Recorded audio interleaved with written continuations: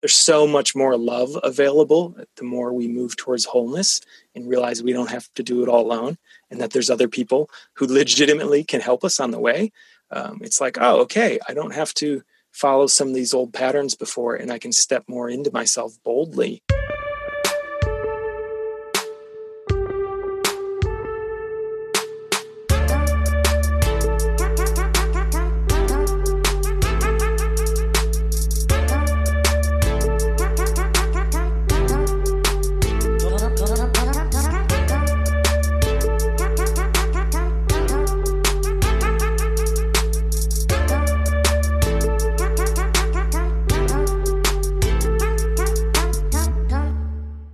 Hi guys, welcome to another episode of Dear Men. I'm very excited about this episode because I've been thinking a lot about how best to use this to serve men, how to use the podcast to really serve men. And one of the things that I want to kind of highlight and bring to the surface a bit more is the patterns that I see in my coaching with men, because I think that kind of bringing those to light more will help other guys if they're in the same situation. So I'm really excited to have my friend Jason Lang back. Welcome, Jason. So good to be back. Good. And today we're talking about how to attract the right women and not the wrong ones.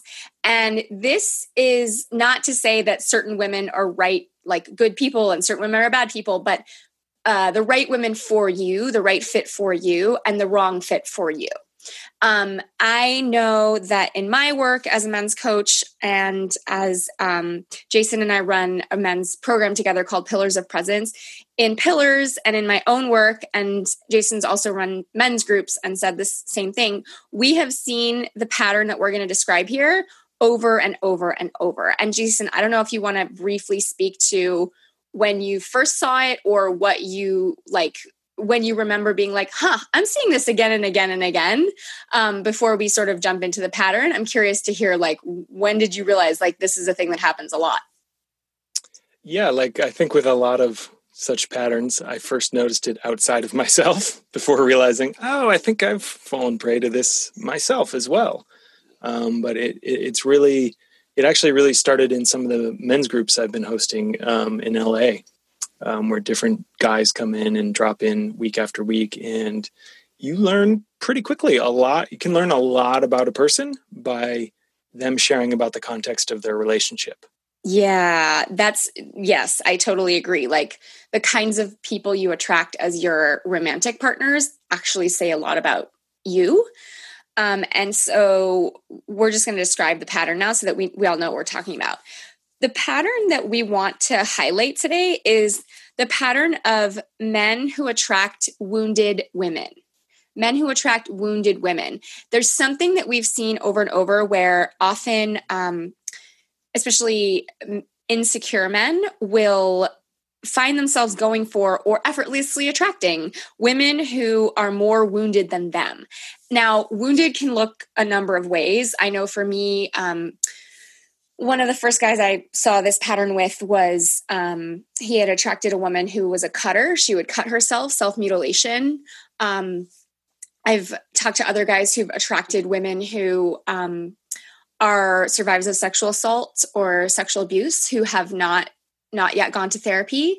Other versions of wounded, Jason, jump in here anytime with other versions that you've seen, can include alcoholism, women who Definitely are alcoholics. Addictions, yeah. Addiction, opioid addiction, any kind of sort of, another one was like drug dealing. I knew a guy who had attracted a woman who was like into drug dealing. Like, she looked great on the surface, but then there was like all this shady stuff going on. And I would say even in some sense, like, unavailable women who have just gone through tumultuous times, in the sense of like really nasty breakups or divorces, or like, still have an ex who is the kind of person who will show up with a bat or a gun or like crazy stuff like that, where there's a heavy magnetism right away, but she's actually totally not unavailable in a sense because there's been no healing from the last relationship. Yeah, that's a really good one. Or I knew a guy who attracted a woman who was like kind of between housing, like she was sort of homeless. She had a job and everything, like she had some stability, but there was like, it's sort of what you said of some kind of extreme situation that made it that like amplified the drama. Basically, like there was some drama that was coming with this particular woman. So that's the pattern we're talking about. And I'm curious to hear, particularly from you, Jason, because you are a man. I'm curious, have you ever experienced this pattern personally? And if so, what did that look like? Yes, I definitely have. And I would say, on a lighter version, I can say just there was a person I dated who had just moved to a town I was living in at the time, right? And so there was a lot of uncertainty in her life because she didn't have a community yet. She didn't have a job yet. She barely had a place to live yet. And there was a lot of instability around that. And so I stepped in and it was like, oh, well, I know the town. I have a car. You can use it whenever you want. And you can stay here whenever you want. Like that there was me automatically starting to kind of show up with this, this pattern of, what I call, or, what we sometimes call is just like the white knight is, I can rescue. I can totally make things easier for you. And what I started to notice was sometimes I would offer help when I didn't have it to give. Or I wasn't actually resourced myself. And that was kind of a smaller version of that predicated a longer relationship I was in with someone who kind of had an autoimmune disorder that was very challenging for her emotionally and physically, and often required me to hold a lot of space for her discomfort. And it was really hard for her in many, many, many ways. And there were a number of times where I kind of went out of my way to try to make her feel better or take care of her in all kinds of different ways. And again, oftentimes when I had already gone past my limit. Yeah, I feel like what you just said is really critical because, in the white knight scenario, it's like there's the damsel in distress and you're the white knight coming to save her. Yes. We've talked about stage 1, stage 2, stage 3, masculine and feminine on the podcast before, but I think that there's something that I just want to highlight about what you said, which is that there's a way that this white knight pattern is giving when you don't really have the resources to give. So it's overextending. It's providing support when you don't really have it all together yourself. And that's because I think it could be like, oh, well, why wouldn't you give someone support? Like, why wouldn't you help a woman that's in trouble? We're not saying don't help women that are in trouble, but there's something about this pattern that we keep seeing over and over that has to do with overextending, which in a way is a little bit of self-betrayal because it's like, maybe you needed the car that weekend and maybe there were things that you couldn't do because you had overextended and given your car away. Like, can you speak at all to that in your personal experience of what that felt like to overextend? Totally. I would often get burnt out and in my own way, I'd get resentful, even though I was the one choosing to do these things. And it would create a lot of tension in me in the sense that I would, there'd almost always be a moment of like, almost like kind of after taking a drug of coming back to myself. And like, oh my God, holy shit. That was so far past what I was actually capable of doing at that time, be it a financial help, emotional help, investment of time. Just trusting someone with property sometimes like, oh yeah, no, you can take that or you can stay or you can come over whenever, I won't be home. Which there's nothing wrong with that, but just looking back, sometimes it hadn't been earned yet in terms of our mutual trust and really knowing each other. It was just like, I will do anything to kind of, it sounds kind of vampiric, but in some ways it was like the more quickly I could have someone become reliant on me, like almost vampiric in a sense, like, oh, if she needs me, then this is going to work.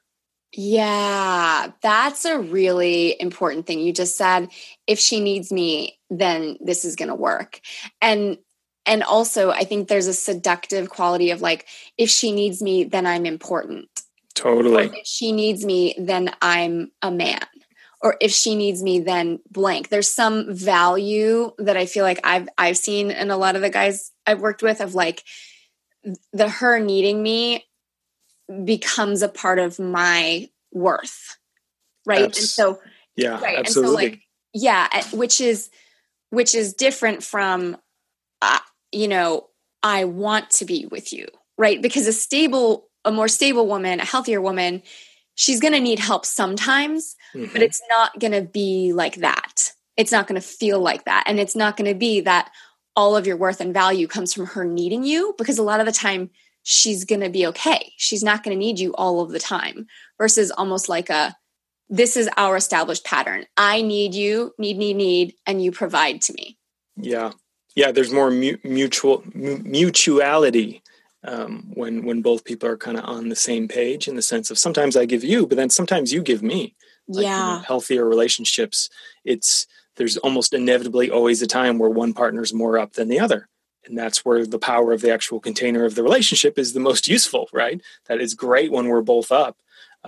It can be kind of depressing when we're both down, but oftentimes there can be more of a flow back and forth, that it's like, wow, yeah, you're having a bad week or struggling, so I can help out. And then knowing that, that's probably going to flip at some point in the future. And there's an actual energy exchange, versus this pattern I've seen with so many men, and, in my own ways, totally participated in, of it's way more one way. And in some sense, it's codependent, right? I need her to need me to feel secure in myself. Yes. I think that's a good word to bring in, because I think that word and the concept of codependence is misunderstood, but I think that's what it boils down to, which is I need you. And then the other person is, I need you to need me. Yes. Totally. I need you to need me. I need you to need me, because that's part of where my feeling of self-worth comes from, which is not the same thing as we are interdependent. Like you said, there's more of an exchange. In a codependent scenario, often it's a more one-sided feeling. So in the case of you and your ex who maybe had health problems, it might have often been you caretaking her. So she needed you, and you were often providing things to her. And, the other thing I would throw out here is to come back to that concept of resentment that you brought up. I have found that to be extremely, extremely consistent in a lot of the men that I've worked with, where they constantly feel like they're the ones giving and they're not getting anything back. Yeah. They feel angry and resentful and upset about it, and yet they keep giving. And I was wondering if you could just speak to that a little bit, because I've often felt a bit puzzled, like, well, then why don't you just stop? Like, if you feel so resentful. In some sense, for me, it was fear of, to really acknowledge the situation would probably make me actually feel like, oh, this might not work. Or if I stop helping, will she still want to be with me? What if she breaks up with me because I draw a boundary, or say, and I'm at my limit tonight. That's all I can do. I can't help anymore. So for me, a lot of times it was like legitimate fear of being broken up with, in some sense, that as long as this dynamic is in play, I feel secure, right? Because she needs me. There's a hook. I literally have a hook in her, in some sense. Yeah. So it's almost like I'm afraid of losing connection so much that I will stay in this pattern that I know isn't working for me. Even if I feel resentful, even if I feel all these things, it's the fear of losing what connection you do have. And then, at a more subtle level, another thing I'll say that I experienced a little bit, but I've definitely seen in some other people even more, is in kind of more extreme situations where the woman they're with, be it married for 20 years, long-term girlfriend, or just someone in a very rocky relationship. There's the thought of they could never survive without me. Like, I can't stop, because otherwise, she'll get hurt, or her whole life will fall apart. Like, I literally can't stop because it would be dangerous for her. I'm the only thing holding her life together. Yeah.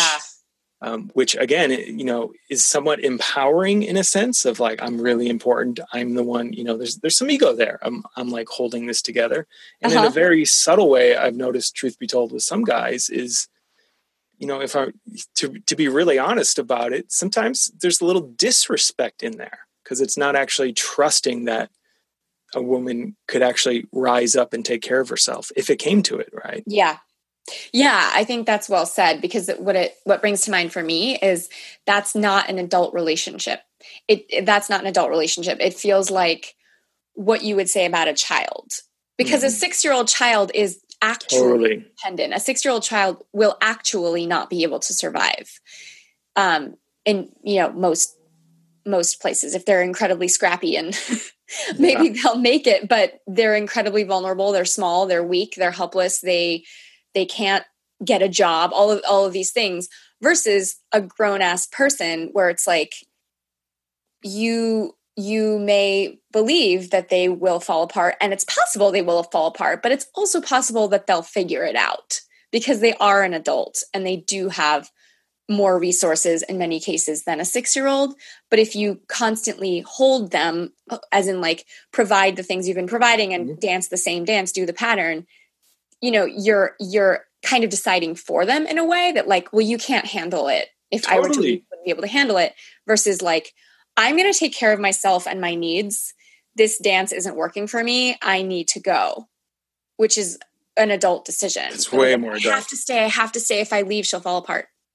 Yeah. And ultimately, sometimes that is the deeper service of love, even if it is someone we really care about, right? That's oh, wow, we've created this codependent thing here, and I'm actually enabling you every time I take care of you, right? I'm actually participating in this kind of situation that's unfolding of you constantly being a victim and me constantly being the hero. Yeah. Like that's a co-created thing. And sometimes, to truly, the deepest level of service would be actually, I need to step away from this, because in that, I think you're going to feel empowered to make the shifts you need to make. Because, on the other word that comes up for me, that's like another angle on this that I think we see more in the kind of consciousness and spiritual community is, I will heal her. Right? Like, oh man, there's so much ego in that for us guys of like, oh, I could be the one that heals her, right? Yeah. Be it sexual trauma, be it relational, just like that feeling of I'm the one who like made her whole again. So there's like a lot of kind of, there can just be so much ego that I've even felt come up in myself before of like other guys couldn't do it, but I can do it if I just stay with her long enough, help her long enough, then this stuff will get fixed, which almost never works because that type of healing really has to come from the person first, right? Only we can heal ourselves. And if the whole dynamic of your relationship is I'm trying to heal this other person, it's just setting things up for a lot of difficulty and not actually the desired end result. Absolutely. I'm curious to hear from you. Why do you think this pattern is so common? Why do you think people like you and me see it in men so much? Yeah. So, I mean, kind of going back to the stages of polarity that we've talked about, the 3 stages before, we could say that in some sense, a lot of times this pattern plays out for second stage men. So men whose caring side is really online and who are really in tune with giving and taking care of and nurturing other people. You could say their feminine side, but it's just the piece that thinks about others. But that kind of gets overdeveloped sometimes in the second stage where we put so much emphasis on what other people need, we totally ignore our own needs. Yeah. And I think there is a type of polarity then that can happen. Like, let's say we have a woman who's kind of more in her first stage, like her life is just be it drugs or a difficult divorce and financial instability or addictions or just abusive behavior, even sometimes in some sense. To be the white knight or to be the hero or to be the healer, even if my life is totally a mess right now, and I might not have my shit together, but if I'm 10% more together than her, there's polarity there. I get to feel like, well, I'm not as fucked up as her. Yeah. Yeah, and that's very it's seductive. subtle, but it's very seductive. It's very subtle. And again, it's a way to kind of pump ourselves up with some false security or, false esteem, or a sense of like, well, I've got my stuff together more than her, but then it's just it's a game of contrasts really, versus like, oh, I actually feel whole and I don't need to rescue anyone. I don't want to rescue anyone. I want to be in a partnership with someone where we can just give out of generosity. Yeah, that's really well said. I think the thing that I heard the loudest in that is, if I'm busy taking care of someone who's really badly off, like, what you said, like just moved to the area, doesn't have any money yet, doesn't have a job, maybe has some family issues, like there's a lot going on in her life.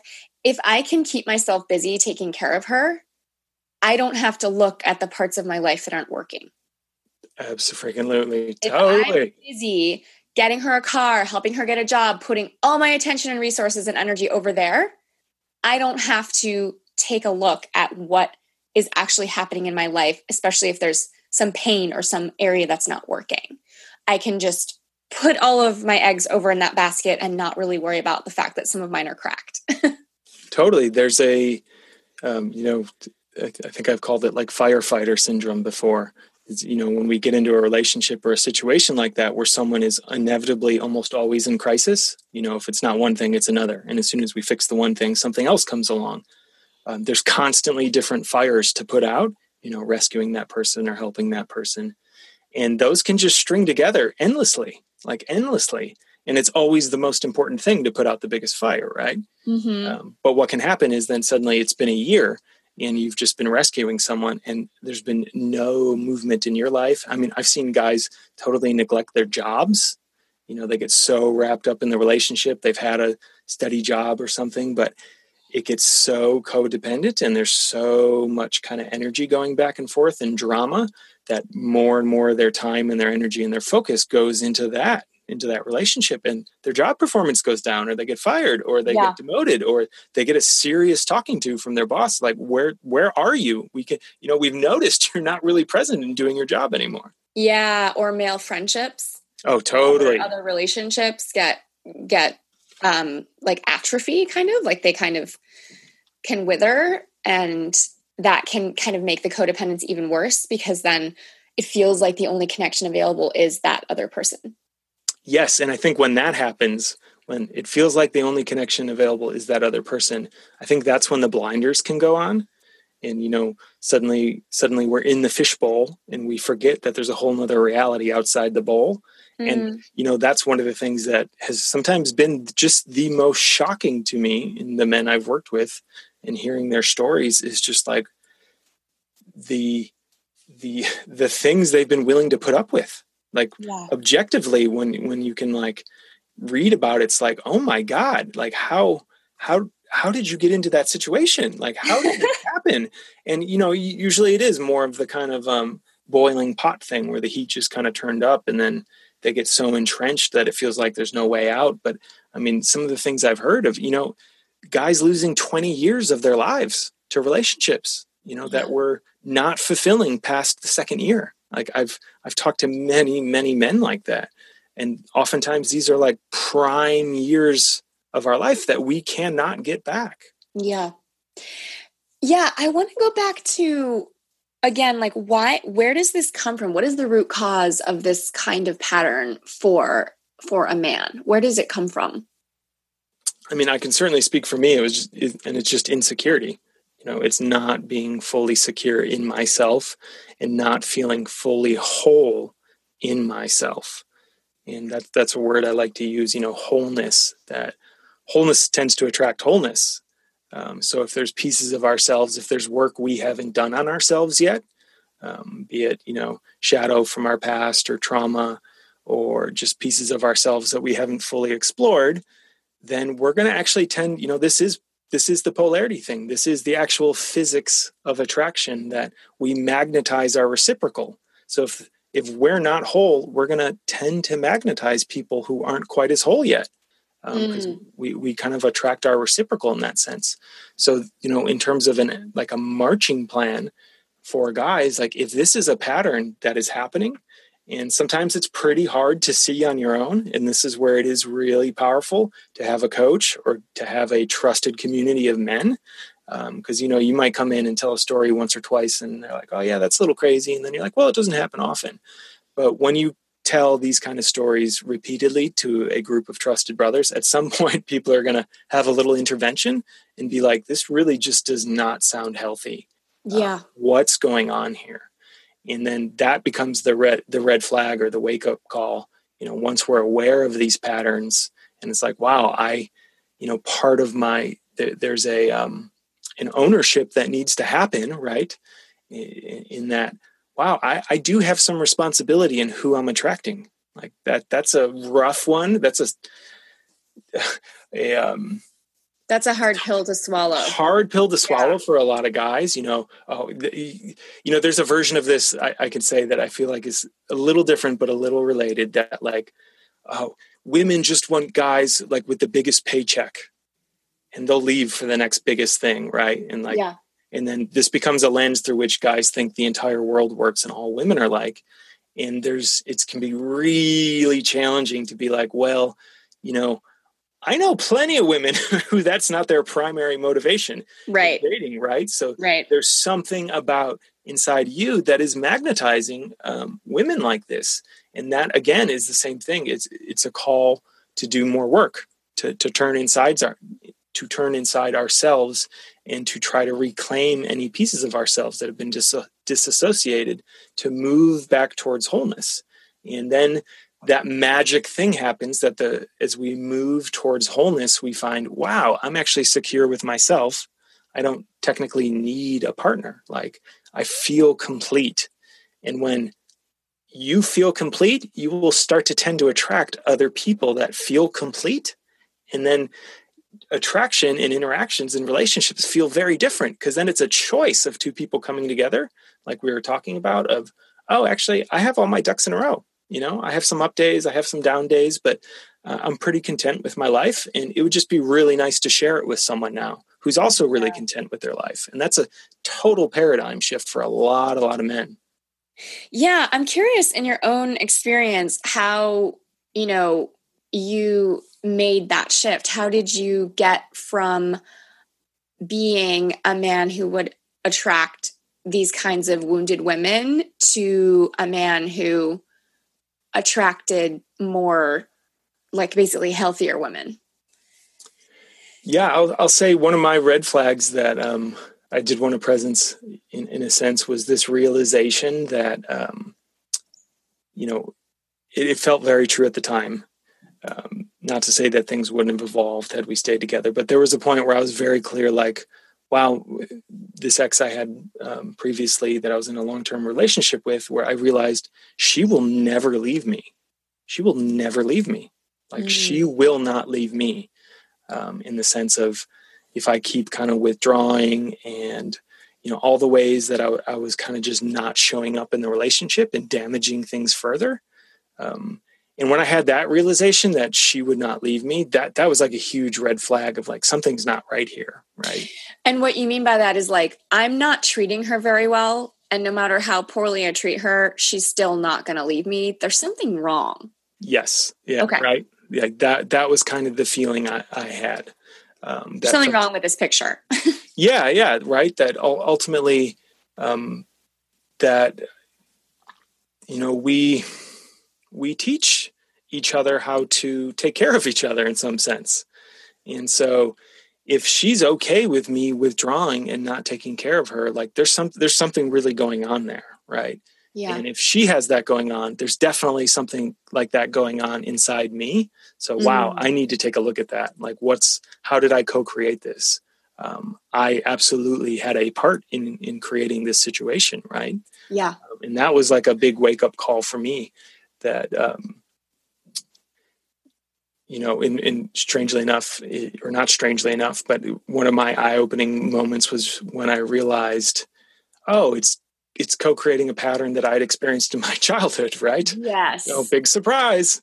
Yes. And for me, it was just, I was never abused or anything, but there was some neglect in terms of not enough connection in some important ways. Yeah. And, I had a very powerful one of my teachers, first time anyone had reframed it for me, of like, neglect is a form of abuse. Like it is a way. And when I realized how much I had been neglecting my ex, I was like, holy fuck.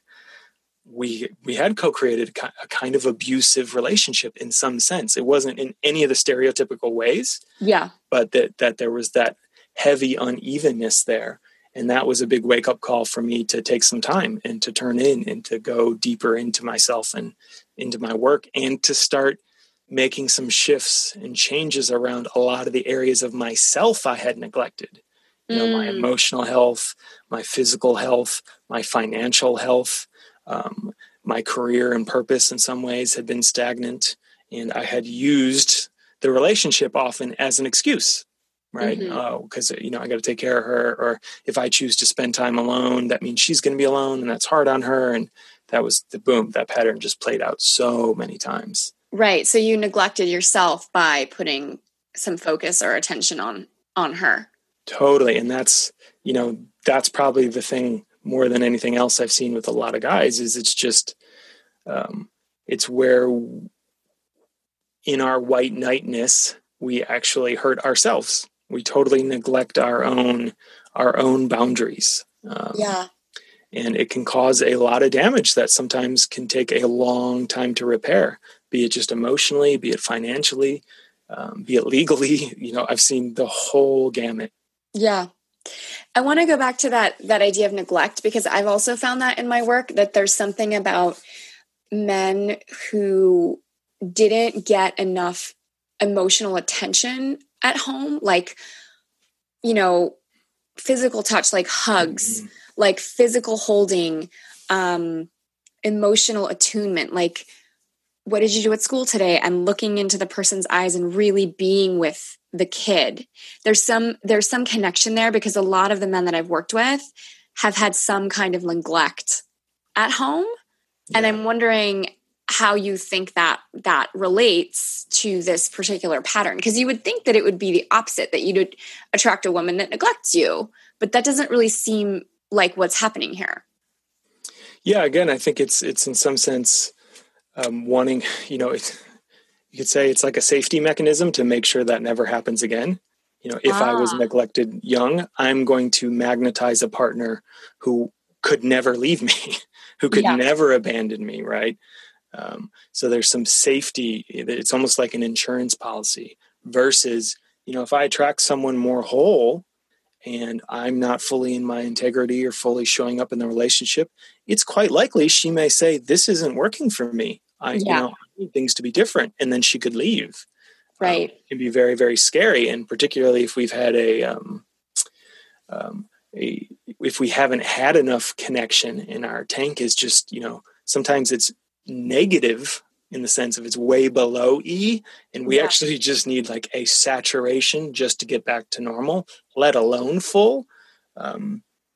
There can be an almost desperation, right? Like oftentimes in just needing to lock someone down and make them dependent on me so I can feel safe that I won't be abandoned again or neglected again. Yeah, or at least I can have some connection in my life. Totally. So back to that question of how you got from the one, you know, one side to the other, because the main question here, right, is how does a man stop the pattern? How does he start to attract healthier women? How does he do this?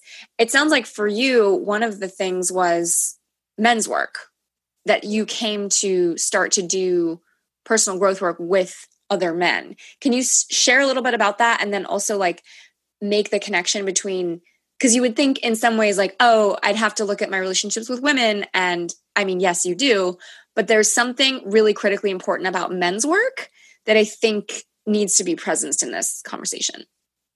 Yeah. And I think it ties, I mean, one of the places I see it tie the most into all this is what we just talked about. And that's, there is this pattern, right, in our culture of the lone wolf man. So men that, you know, outside of the military and maybe some sports and some really intense work environments, most men don't have giant groups of men that they hang out with, right? It's just not really kind of on the table.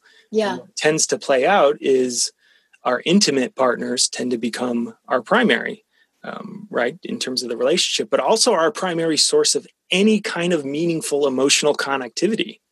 And so they become like our one source of nourishment, in a sense, which really kind of amps up the importance of that relationship.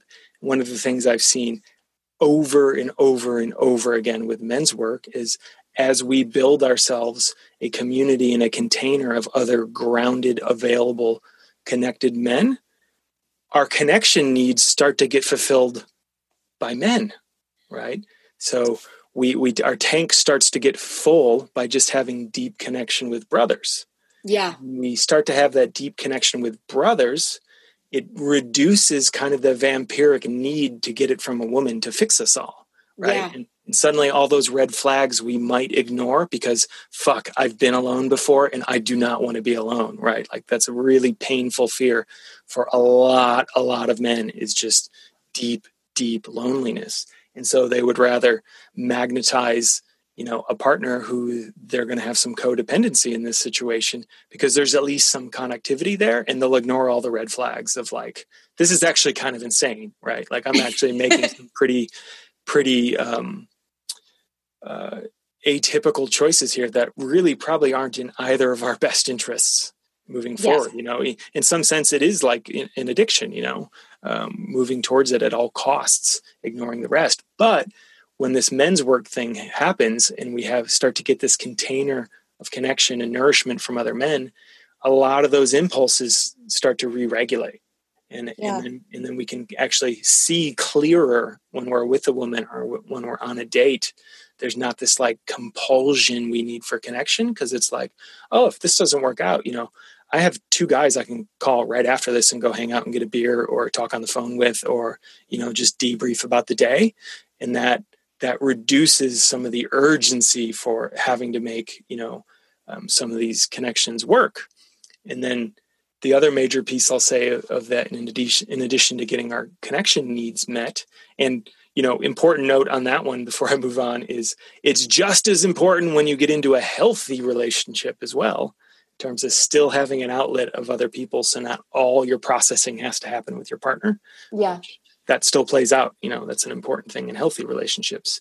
And then the other thing, like I said, is when you have that container of trust in other guys who, you've kind of put the time in with, and they have your best interest at heart, when they start to call out red flags that they're seeing that you might not, it's easier to be like, wow, I'm not sure about that, but I'm going to take a look because I trust you guys. And, if one friend says it, you can be like, well, you're jealous or da-da-da-da, or, that's your problem.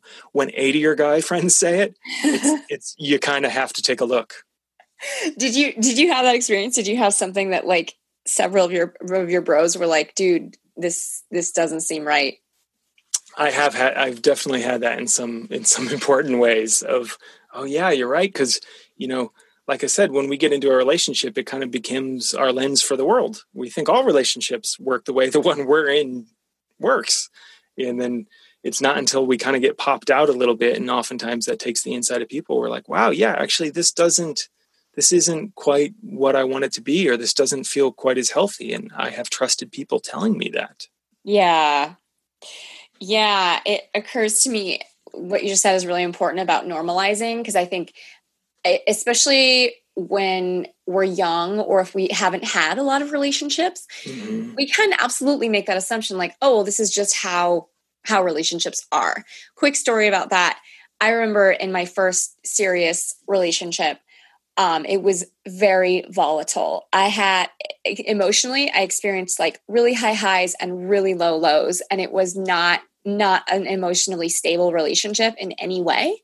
Mm-hmm. And I remember I was living with a couple of housemates at the time, and we were in the kitchen, and I was asking one of my housemates about her boyfriend and something like, what attracted you to him, or something like, what did you like about him? And she said, when I look into his eyes, I see 2 wells of compassion. He's just a compassionate man. And I got the sense that they had a very stable relationship, and that she could really trust him to support her emotionally. Yeah. I don't think they had a codependent relationship, but just it was a safe, secure relationship. And I absolutely couldn't believe that that was even possible at that time. Like, I'm like, my relationship was so fucked that I was like, wow, like what the hell would it be like to be with a man who was compassionate and who actually like was there for me? And I think my ex-boyfriend wanted to be there for me, but neither of us had done emotional work. I hadn't done any somatic therapy yet. I hadn't really looked at like my childhood, like I hadn't done the work yet. And so I just attracted someone that I just repeated a bunch of patterns from my childhood with. And it was way like lots of ups and downs, like tons of ups and downs. I don't think he wanted to be like what he was to me, but he was that. And the relationship was bad and it was very volatile. And I remember in that instant thinking, holy shit, my relationship isn't normal.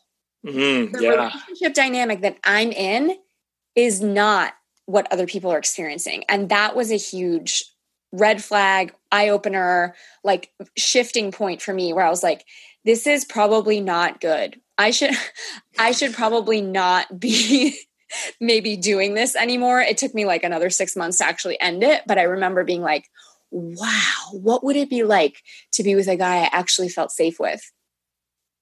That's so huge. It's so huge. And that, what that reminds me of is just, sometimes it's just as simple as like, people don't know. They literally don't know what is actually possible in relationship, and that like healthy boundaries and wholeness and like a place of love and compassion and service for each other is actually available.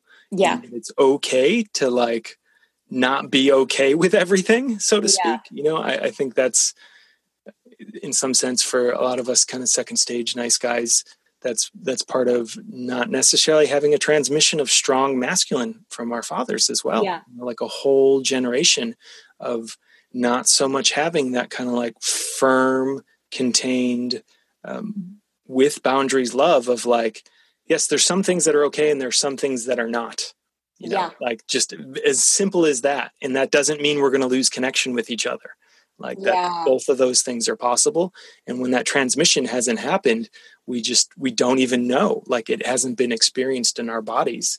And then, another thing I'll say that has been a shift for me in terms of this journey, and that I've seen for some guys that I do actually think plays out into this kind of codependent dynamic of attracting wounded women who we take care of, is when we move into relationships of wholeness and there is that reciprocity, we actually have to be able to be open and receive, like to receive someone else's care and love and nurturance. And for a lot of men, that is incredibly vulnerable and they do not know how to do it.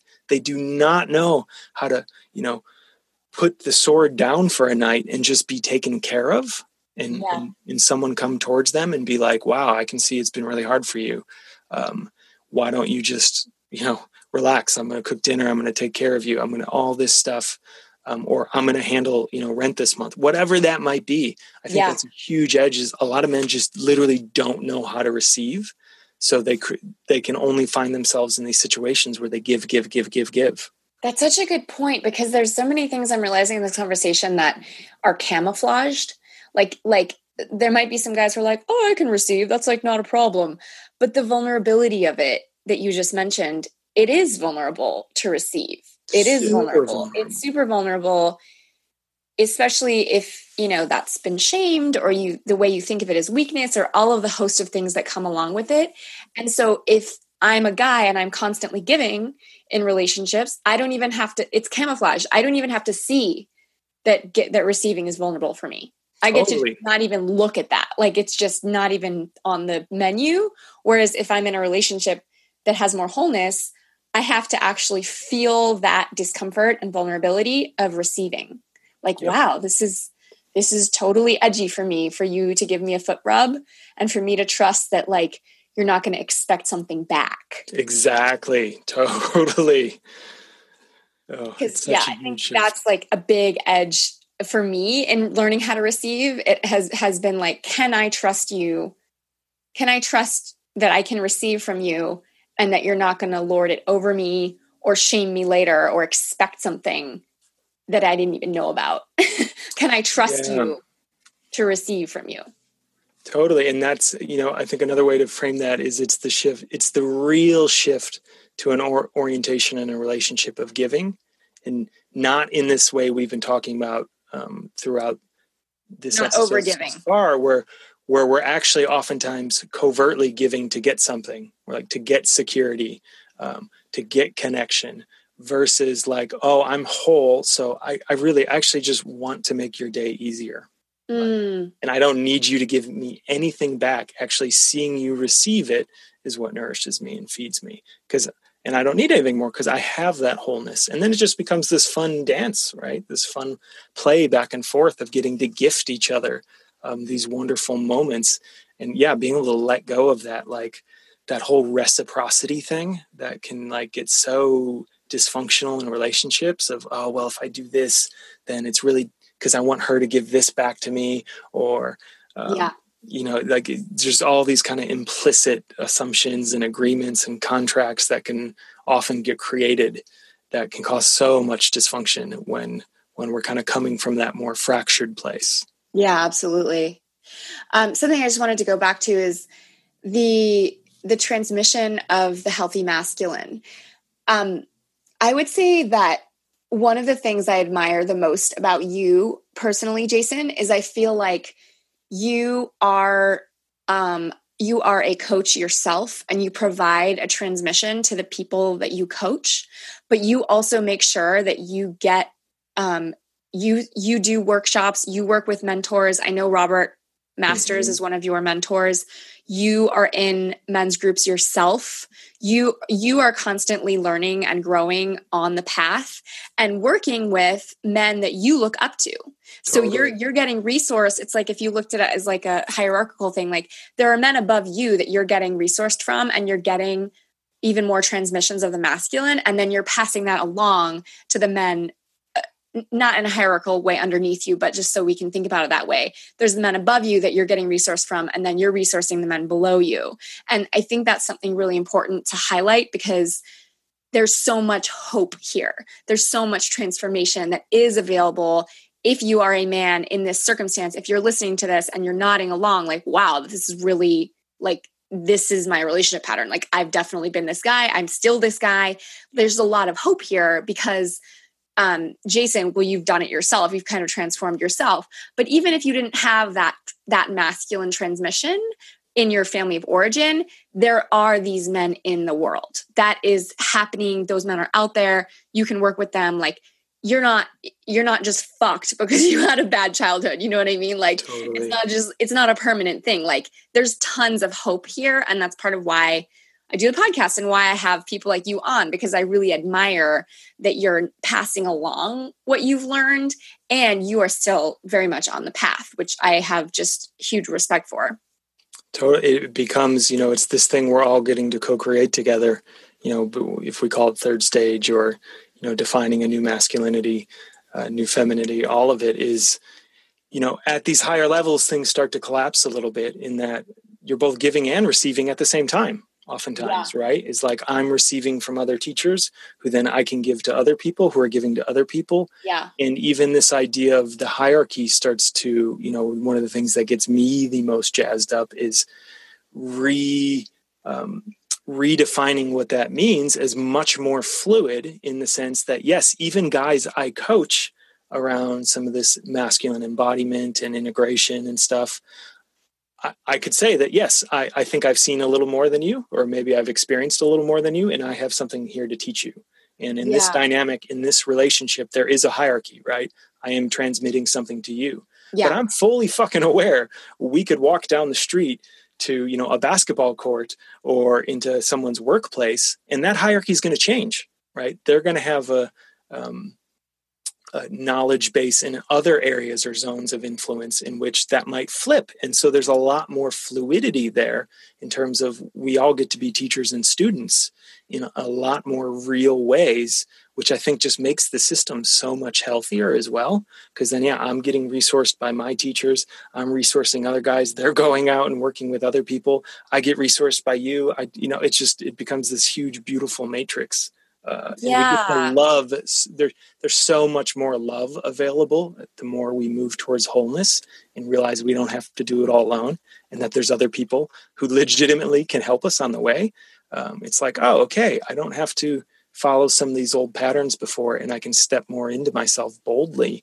And truth be told, that often lets us care for and serve the world much more deeply than, the ways I used to try to give love, so to speak, or take care of someone at my own expense and then get totally burnt out, and it wasn't serving anyone.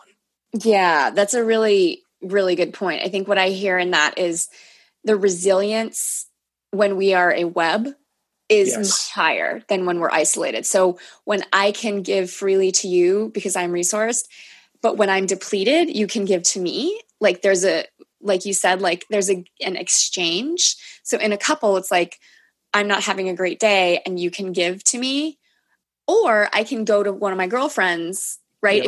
If you're having a down day, we're not so dependent on each other.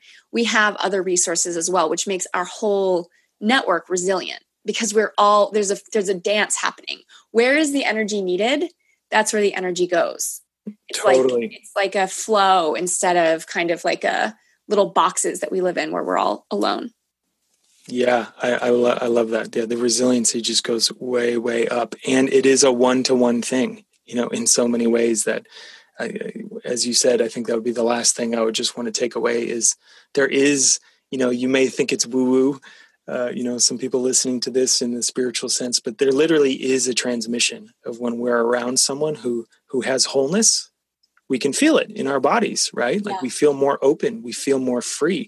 We actually feel pulled towards them because there's something there that's calling us deeper into ourselves. Wholeness begets wholeness. So the more you can step into yourself and heal yourself, the more you're actually going to be healed. Like literally the heal yourself, heal the world thing, right? Like it's not bullshit. It's real. It's true. It all starts there. Yeah. That's a really good point because I think one thing I would want to leave the audience with is this stuff works. Doing a workshop, doing the work, even if it's joining AA, if you're like, I think I have a problem with alcohol, join AA, do the work, start, because the mentors that are right for you, you will feel the pull and they will show up in your life. So all of this stuff does work. And it is important. It is important, like you said, to be around people who have the wholeness that you're looking for, because you're not going to get that from your codependent partner. Exactly. You're going to keep doing the same dance. You've got to change it up. You've got to go be around, a therapist, a somatic therapist, a coaching group, a men's group. The Mankind Project has great resources, but something that's going to help you on this journey that is going to help with that kind of transmission. Totally. That's it. Like you can't think your way into wholeness, right? Cognitively, wholeness is not something that works. It's actually a felt experience in your body when you're around other people. So if you've never experienced it, us talking about wholeness is probably not going to make a lot of sense. Mm-hmm. But, be it a therapist, a mentor, or just, a lucky person you come across and you start to, feel that energy shift in your body when you're around someone. It's like, oh, now I felt it in my body. I have something to compare the rest of my experience to. Yeah. Like there's an actual map in our bodies now, and we can use our experiences to move towards that in other ways in our life. And now, like you said, it's mind-blowing to me. Like there has literally never been another time on our planet like this where we have the ability to reach out to so many amazing healers and teachers and have access to all this stuff that quite literally, the time we're living in right now is one of the first time. It's about the first time in the history of all mankind that we can heal some of these traumas that go back in our lineages for hundreds, if not thousands upon thousands of years within 1 or 2 generations. Like the technology is actually here now. And like you said, it works. When you actually do it, it works. Yeah, that's such a good point. Even on a practical level, like the Pillars of Presence, the coaching program that we do, we have guys from all over the country. You could be in like I don't want to use a bad term, but you could be in the middle of nowhere, Nebraska, totally. And you can get this kind of help. That's really unusual and extraordinary. That was not always the case. That is actually pretty significant because, you know, I'm a big fan of local community. I think local community is really important. And sometimes it's not going to start out that way. Sometimes it is going to start out online. And like, I've had online communities that have absolutely changed my life. Like, just to know that other people were having the same experience, like, wow, your mom did that too? Like, I thought I didn't, wow. Like, I was totally. Like, my mind is blown. So I'm not alone. Love that. Yeah. As a something to end on is like, you're right. This is a unique point in history. This has not always been the case. Totally. We're so blessed to be alive right now. And there's, you know, in some sense, you know, not to be too stern a father, but it's like, there's no excuse. Like if you're ready for more in your life, and that healing to come, it literally just starts with you making the decision and taking the time to start to explore some things and meet some people, because it may feel impossible. You know, I was at spots in my life where it felt impossible to change, and I could not imagine my life being any other way. But it really is, like we said, it really does work. This stuff is real. These transformations are real. So you just have to make the decision that, okay, it's time. And oftentimes for us guys, it just starts with, it's time and I need some help. Yes. So speaking of that, where can guys find you and where can they find our program? Yeah. So the best way to stay in touch with me and my men's work is at evolutionary.men. Very simple URL. And on that page, you'll see some different articles I've written. You'll see a link to my webinar. You'll see a link to chat if you actually want to get on the phone and talk about, you know, where you're at in your life and where you're wanting to go. And we can talk about how that might look and whether or not our program's a good fit for you. And that's really just kind of the best way to so that's evolutionary.men, as in not evolutionary.org or .com, but evolutionary.men. That's exactly. Literally the masculine is rising, and we just got our own top level domain. I love it. That's awesome. And I just want to say, like, it's been really special and uplifting and pretty extraordinary to be part of that program and to be helping the men that are in that program. I know for me, what I have seen in my coaching is that the men that are part of a community of men from the beginning tend to get the best results fastest. So those are the kinds of programs that I'm committed to working with now. I will occasionally work with men one-on-one, but I'm passionate about these kinds of group programs because I find that the results are better. The men are getting better results and they're getting them faster. And I am all about efficiency. So I'm totally into that. Totally. And it ties right into what I was saying about the hierarchies as well. The beauty of a group program is, yes, I'm going to, stand there and say, here's how I think things work the best. And you get to say how you think things work the best. But they're also, you get the wisdom of other men who have their own life experiences and who have traveled different roads and earned different wisdom. And that's not always possible in one-on-one. Like that's the real alchemy in a group of oftentimes someone else has the piece we didn't have. And sometimes someone else's healing is actually the healing we need. Exactly. That's where the it's in witnessing their shift. Yeah. It's in witnessing their shift that something gets unlocked in us. And there's this just incredible group matrix thing that really is powerful. And absolutely why I'm the most deeply called to group work. Yeah, I agree. All right. So you guys know where to find us. We will be back next week with another episode and looking forward to it. That wraps up another episode of Dear Men. Thank you for listening. If you want to reach out, we would love to hear from you. We're on Instagram and Twitter at Dear Men Podcast. That's at Dear Men Podcast. Or Facebook, we have a group, Dear Men Podcast. We also have an email address, dearmenpodcast@gmail.com. If you want to join the Big Sexy Dataset, the community of people who regularly respond to the surveys that we talk about on this podcast, just email us at that address, dearmenpodcast@gmail.com, and we will set you up. Have a sexy day.